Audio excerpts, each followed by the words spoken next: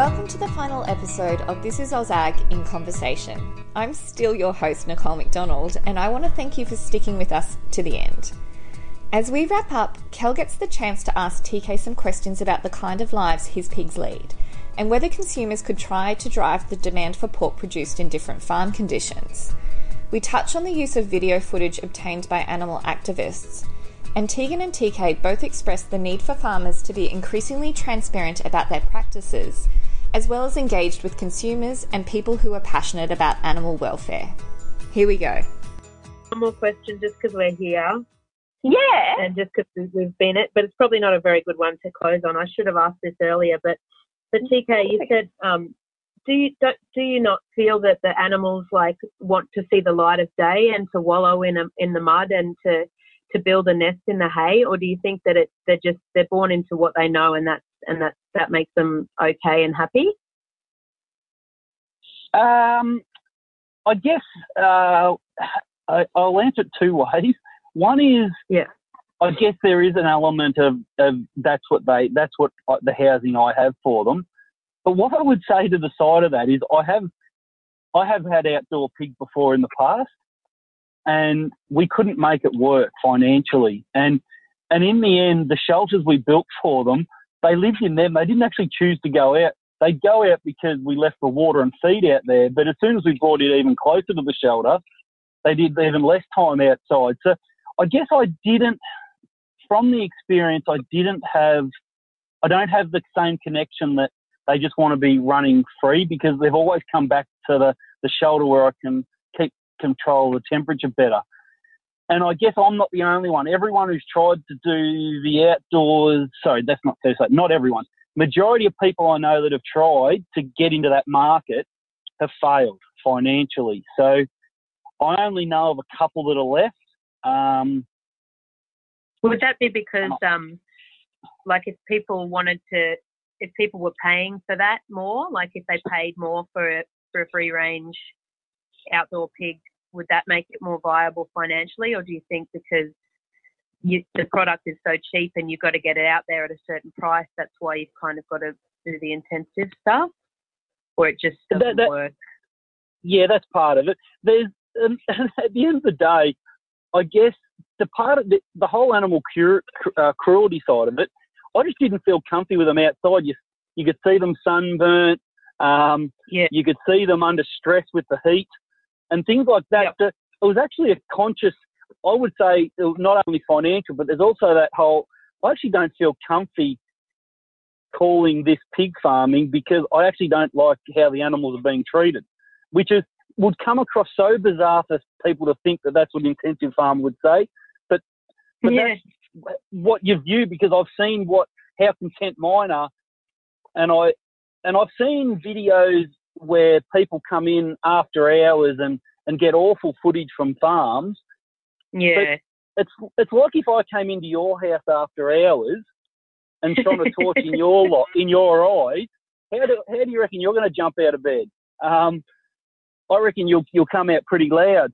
And I guess if you were to walk through my farm on any given day, they are extremely relaxed, I've had reporters on farm that look around and they go, I didn't realise they'd be so quiet and so relaxed. And I said, well, of course they're going to be. I want them to be content. Yeah. Wow. And I can even get Nicole to send you a video of a farm that was raided. I know it got raided, and then that farmer said, I just struggle with this. I'm going to do a video of what it's really like on my farm when the pigs expect you to be there, not when they're meant to be sleeping. And it's chalk and cheese. It honestly is. Wow. And it's a tough one. Yeah, that's a very good point. Yeah. Yeah, very interesting.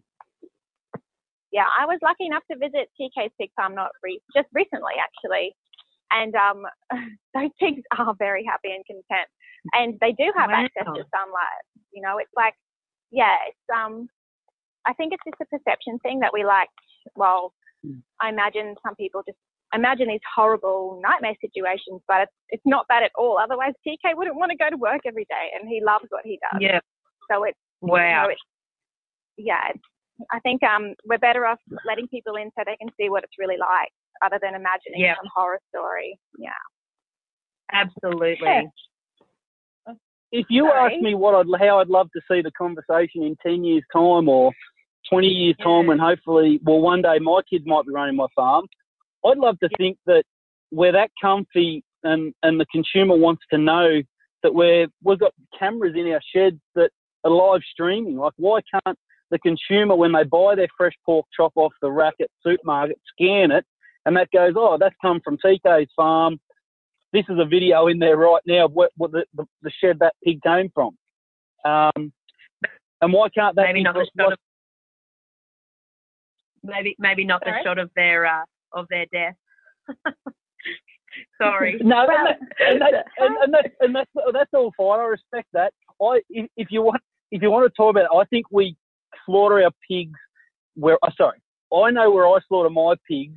I'm very comfy with the process that's used in terms of they get through a gas chamber that makes them go to sleep, and then when they come out, then they get their throats cut. But I'm comfy that pigs have to be killed for me to eat them. So, but in terms of the way, it's a lot better than the way we used to do it when I was a kid. But I am comfy to eat meat. I saw some footage of this fellow that he talked about how he used to work at the abattoir, and they'd send the pigs down into the gas chambers, and the pigs were gasping for air, which of course obviously there's a little bit of painfulness in any death. And they're gasping for air, and they'd rip their hoofs off, trying to get out of there. And that's something that stuck in my mind. Maybe you've done so well at easing my mind so far. And then some people say they get boiled alive and shit like that. Maybe just your pigs don't, but maybe there's just this misinformation, and other farms aren't handling their animals as well. Yeah, and that's always going to be a perception that I might get killed at an export abattoir, so obviously it has AQUIS involved, a third party, auditing going on. So I choose to pick where I think's the best kill. And with scales of economics and that, there isn't actually a lot of small abattoirs left. So I think the changes over the last 10 years and the changes over the next 10, there will be none of those smaller abattoir guys, because they just won't be around. And standards will lift because of those reasons. In terms of, I've walked through the abs many times. I've never seen an animal, what you've described, I've never seen that happen. And how Teague was talking earlier about live exports when you guys, and I relate it back to there's always going to be rogue people out there. And I'm sure that at some point this year you could easily email me and say, look what happened in someone's piggery. I've got no doubt. Yeah. But all I say back is, I know that on my highway in front of my house, someone's going to drink, drive and kill someone at some point in the next 12 months. And he's a rogue person that needs to go to prison and be dealt with. And I would say the same to anyone that breaches animal welfare. I've got no time for it, and anyone that does breach it, and because of my involvement at state and national levels, I have been very strong in penalising people. And I'm not going to say names, but I know on Friday someone got arrested in a state in Australia, and I pushed for it to happen. Because of the cruelty? It was more biosecurity, and that, animal welfare. At the end of the day, biosecurity affects animal welfare, because if we're going to, make animals sick, that's a welfare issue. Yeah, I think that's really important. I thought you said sit for a minute there, and animal sits, because my pig sits and 12. No, they all sit. There's no issue there at all. Yeah. I think that's a really important point that you raised, TK, is that, like, Kel, if you hear reports of animals being boiled alive, let us know, because we would never let that happen. And that's really important for producers to control that. we're people. We love our animals and we don't want them subject to cruelty. It's just common sense, We've got high standards for that sort of thing. Thank you very much. Awesome. Cool. Well, we might wrap it up there then, guys. And I just want to thank all of you for having this sort of conversation today. I just think until I started working in ag, I never got the opportunity to have these sorts of conversations with farmers. And so I was the kind of person that always kind of thought the worst or just made assumptions about things. So I think these sorts of conversations are really good. Thank you so much, Nicole. What a great idea to bring us all together. And absolutely. And thank you. And like you said, we're going to agree to disagree on some things. Everyone gets to have their choice on how they live their life and what they want to do in terms of, I guess, managing what they want to get out of life. And that includes choosing not to eat meat, and that includes, farming. So I think there's room for everything. And I think if we just keep trying to get better, I think that's the one takeaway I'm getting from this. Yeah. Yeah, me too. Yeah, I really enjoyed it. Thanks so much.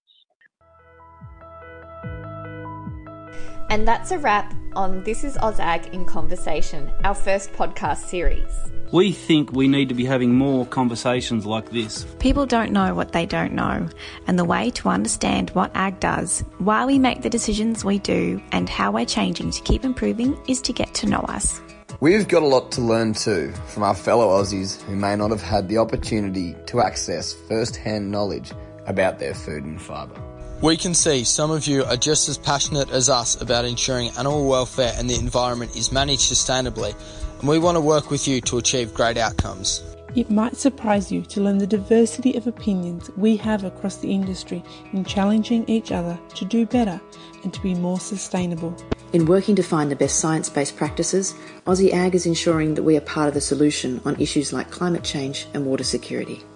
And to the people who don't give their food and fibre a second thought, we want you to get excited about what we're doing to keep you going about your busy days.